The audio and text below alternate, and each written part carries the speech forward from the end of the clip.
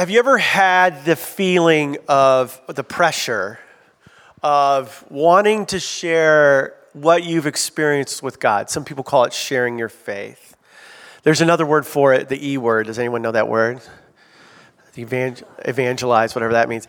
And you ever feel this pressure, like, I want to share what God's done in my life, and like, I'm not sure how to do it in a normal way. I don't know how to live it out in a way, or maybe I know how to live it out, but I don't know how to say it. And it really got me thinking about product placement in soap operas. And I want to show you a clip, and I want you to pay very close attention to this clip, and I want to ask you, see if you can spot the product placement, okay? Can you spot the product placement while we watch this clip? So let's roll that clip. It's going to take a long time to explain, so some other time, okay? Okay. Well, that's it. Both of you, come on. You're going to feel better when you eat. This is one shy of fairy Chinese food.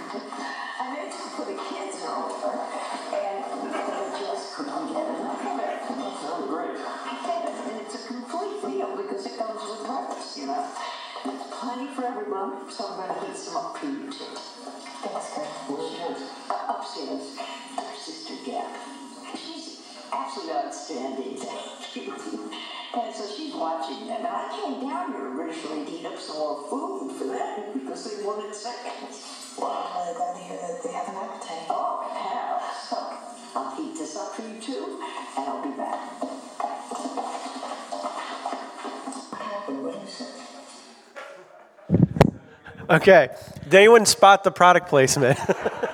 What was the product placement? It was orange chicken by whatever that company was. I mean, it was pretty blatantly obvious. And I think sometimes when we think about sharing our life with Jesus, sharing our faith, we think that's how it's going to go. We're like, how was your day at work today? Oh, yeah, I've been doing all right. Have you discovered a personal relationship with our Lord and Savior, Jesus Christ? Like, it's impossible to, like, you're like, how is that going to actually work in? Well, it sometimes can feel clumsy, similar to the way, I hope this illustration is working. I don't know. But but it can feel clumsy. Like, how do you talk about a risen Jesus from 2,000 years ago in a regular conversation? It doesn't always seem like it makes sense. Just like offering orange chicken in a very difficult situation in the middle of a very thick plot. Doesn't make sense. And so what I want to talk about is, like, there is a different way. And there's a different way to share our life with Jesus. And it comes to the idea of story. It comes to the idea, it's around the idea of narrative. And recognizing that we're not just a part of a set of beliefs, we're a part of an event. And we live in light of that story. Recently on Amazon Prime, they released this new TV show. It's called Lord of the Rings, The Rings of Power. Has anyone been watching it? Anyone? Bueller? Anyone? And it's really good. My wife doesn't like it, but Marin and I, my daughter, really like it. And we think it's really funny. She likes to call it, instead of the Rings of Power, she calls it the Necklace of Weakness. Like, it's the opposite. Like, yeah, you want to watch Lord of the Rings, Necklace of Weakness? And so we've been watching it, and then all of a sudden we're like driving home from school in a separate incident, and she's like, you know what, this Lord of the Rings, it's a lot like Jesus in the Bible. And I'm like, what? What is that? She's like, well, it's a story about good and evil and justice and overcoming. And I'm like, you are my daughter. And like, she saw the parallels between the story there and the story of Jesus. And Christianity has this in it. It's built into this. It's not just a set of beliefs. It's an event. It's a true story, and there's a power in that story. And when you think about it, why did all the people that Jesus ever touched or healed, why did they not have a problem sharing their story, sharing their testimony? Why is it that, like, whenever something happened to them, it was very easy for them to talk about what had happened, to share their faith, what they experienced? Another way to ask this, to get at this, is this man that was cured from his leprosy. Why was it so easy for him to share what happened to him? He wasn't giving off a set of beliefs. He wasn't like rattling off theology. He was telling his story. He was sharing the good news that had happened to him. He wasn't concerned about saying it in just the right way so that people would be like, oh, wow, that's a really strong theological argument about Jesus. No, he's just like, look, I had leprosy. Now the leprosy's gone. This guy healed me. And he told everybody that story. And in the story, it says that the word about him spread so much that Jesus couldn't even go out in public anymore. The pressure of celebrity was pushing in on him because of what? Some dude's articulation of theological positions? No, the word spread about him because they were sharing their testimony about him, what they had experienced from the person of Jesus. And this leads us to something I think we should all learn today, and it's the difference between what is the gospel and what is the good news about Jesus.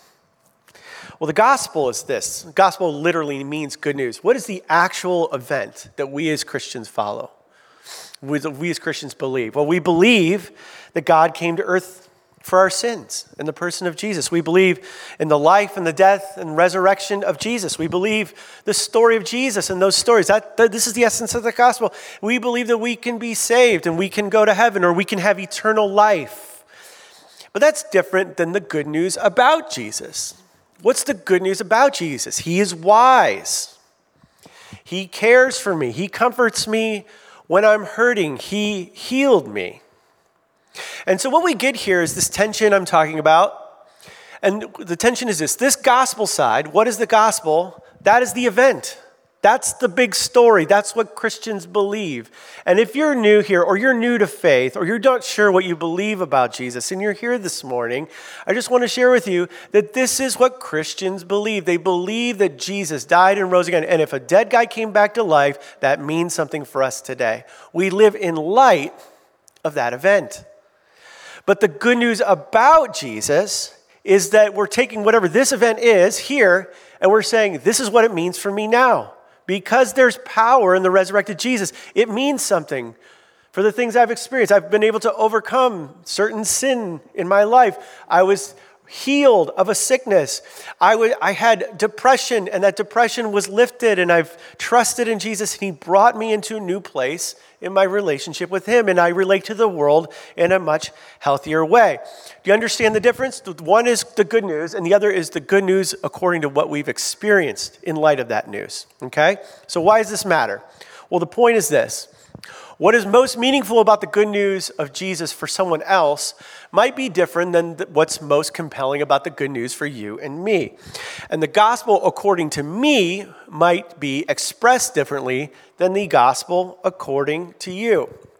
So my question is this. Rather than try to squeeze your faith into a conversation in a clumsy way, you should probably start by asking the question, what is your good news? What is the good news you've experienced from Jesus? What has Jesus done in your life? What is that news? Share that good news with someone in this room. Maybe you don't know. Maybe you just shout it out. What is the good news that you've experienced? Let's take a few. You're making great eye contact. So what's the good news that you've experienced? Anyone, shout it out. Unless we all don't follow Jesus, and then I'm going to change the direction of this message.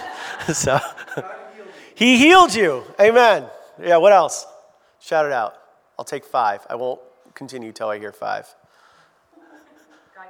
That's right. That's number 2. He comforted you. That's right. He provided for you when you didn't have what you needed or you thought you didn't. He provided. He came through. 2 more. You made good decisions. That's awesome. Well, direction. What's that mean? He gives you direction. He gave me direction in my life. Your good news.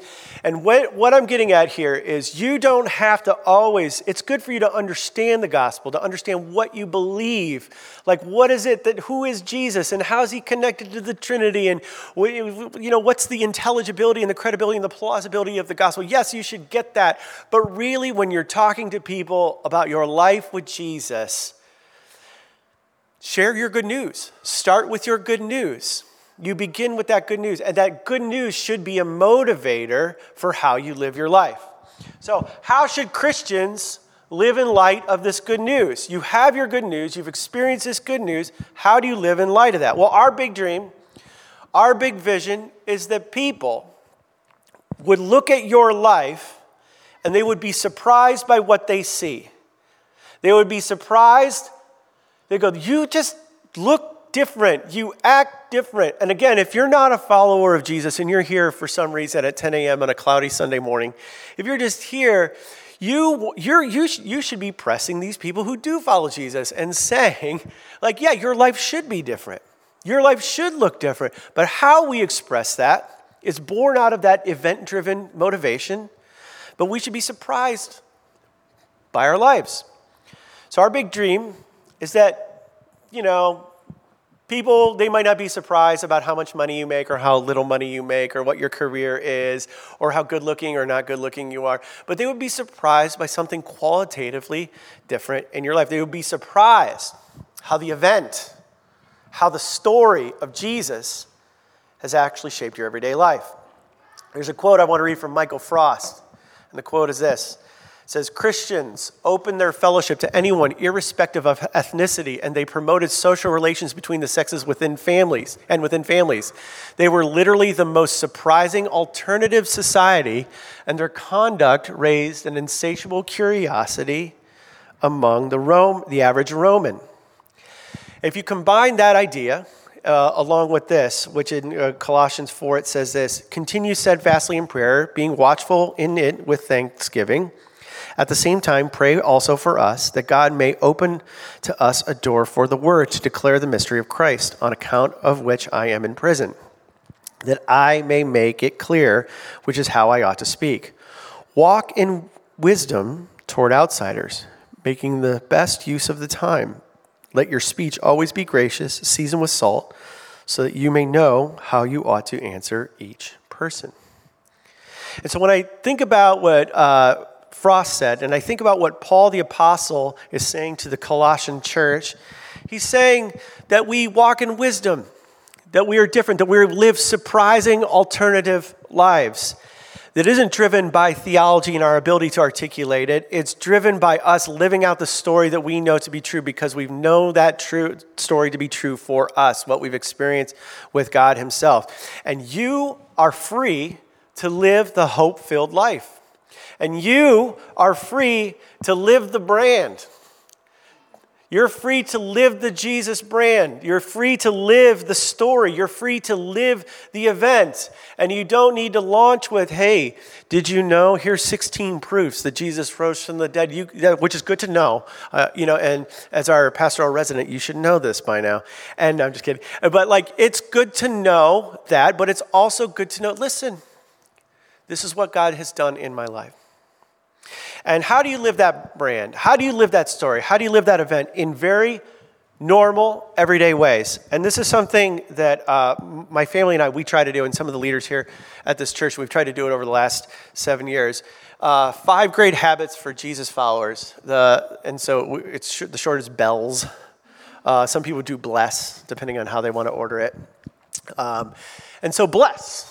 Under bless, it's I will bless 3 people this week, at least one of whom is not a Christian. You eat with people, you listen to people, you listen to the Spirit's voice, you spend one period of time learning Christ, and then you journal about the ways you're alerted to others in the reign of God through Christ that you're sent. And we've tried to do this we've lived in Los Angeles since 2015. And what does this lead to? Well, we're living in light of that event, like I already explained multiple times. I don't need to repeat it. We're living in light of that, but how's that make its way out? Well, when you first move to a city, you go, well, we're going to meet some people. So you hang out on your porch, and you make great margaritas, and you pour them for each other until people stop by and start drinking them. And you start hanging out, and you start hanging out with people, and they go, hey, we should do we did book clubs together, and we've done events through parties with people in our building together. And they said, when you move to Los Angeles, nobody is friends with their neighbors. You build your own network. Well, that's true, but that's also untrue. What we found is we became friends with everyone in our building, and then the building turned over, and everyone moved out, and then new people moved in, and we did it again. And then everyone moved out, and then we did it again. And then this time, we just haven't done it yet. But we will do it again. Why? Because they're wrong. People in this town, the question is not, can you be close to your neighbors? How do you react and live in light of neighborly relations when you share walls with people? It's a different kind of issue. So the people say you couldn't be friends with your neighbors. We're like, that's wrong. You figure it out. So over the years, like I said, we throw parties, we run book clubs, we hang out with people, we do things together, we go to each other's parties, we go to each other's special days. You invest in people. And then beyond that, if you have children, you start getting involved in some of the things we've done, is getting to know parents at the soccer games. So our kid is in soccer, and she is so good. And all the other 9-year-old girls are so good. They kind of know where the ball is. And they kind of don't all want to quit every single game, or do they? I don't know. But the point is like you're on the sidelines and you're all like, yeah, and you're all talking and then you're sharing your life. And eventually they go, what do you do? And you go, I'm a pastor. And then they immediately launch into some spiritual conversation about their sister and, how their sister, has married in with their Christianity with a certain political party. And now it's very difficult for them to talk. And you're like, I didn't ask for this. I just want to watch the kids get scored on. And you're trying to navigate all that. But it becomes important because they're looking at you, and I'm like, hey, let me tell you about the meaning of the Transfiguration when Peter asked to build a shelter for Jews. I don't have to do that. I don't have to go into the theology. I can live out the event. I can live out the reality of that by just blessing them in that moment, listening to them, saying what Jesus has done for me, how I've experienced God in my life, and I just, whatever. You can work it in a very normal way.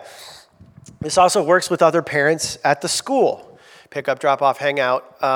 We recently had a few people over at our pool. It was really hot. There's a lot of parents, and they're meeting. There's some of the people here from the church there. They're interacting with them, and they're like, and what it is a very normal way of allowing the Jesus that lives inside of us to come out of us in a way that's relational, where they go, I can actually see God working in your life.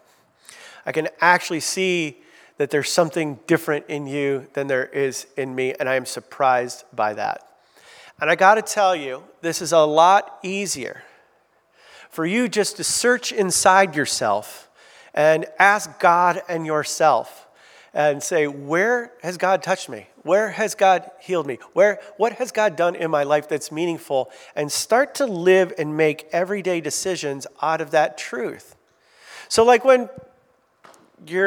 when you're with people that you know in your neighborhood, or you're throwing a barbecue, or you're inviting people over to watch a game, or when you're doing any number of things that this wonderful town has to offer, you aren't intimidated and you haven't built an unnecessary wall between yourself and people in your life who are looking for God. They're looking for something.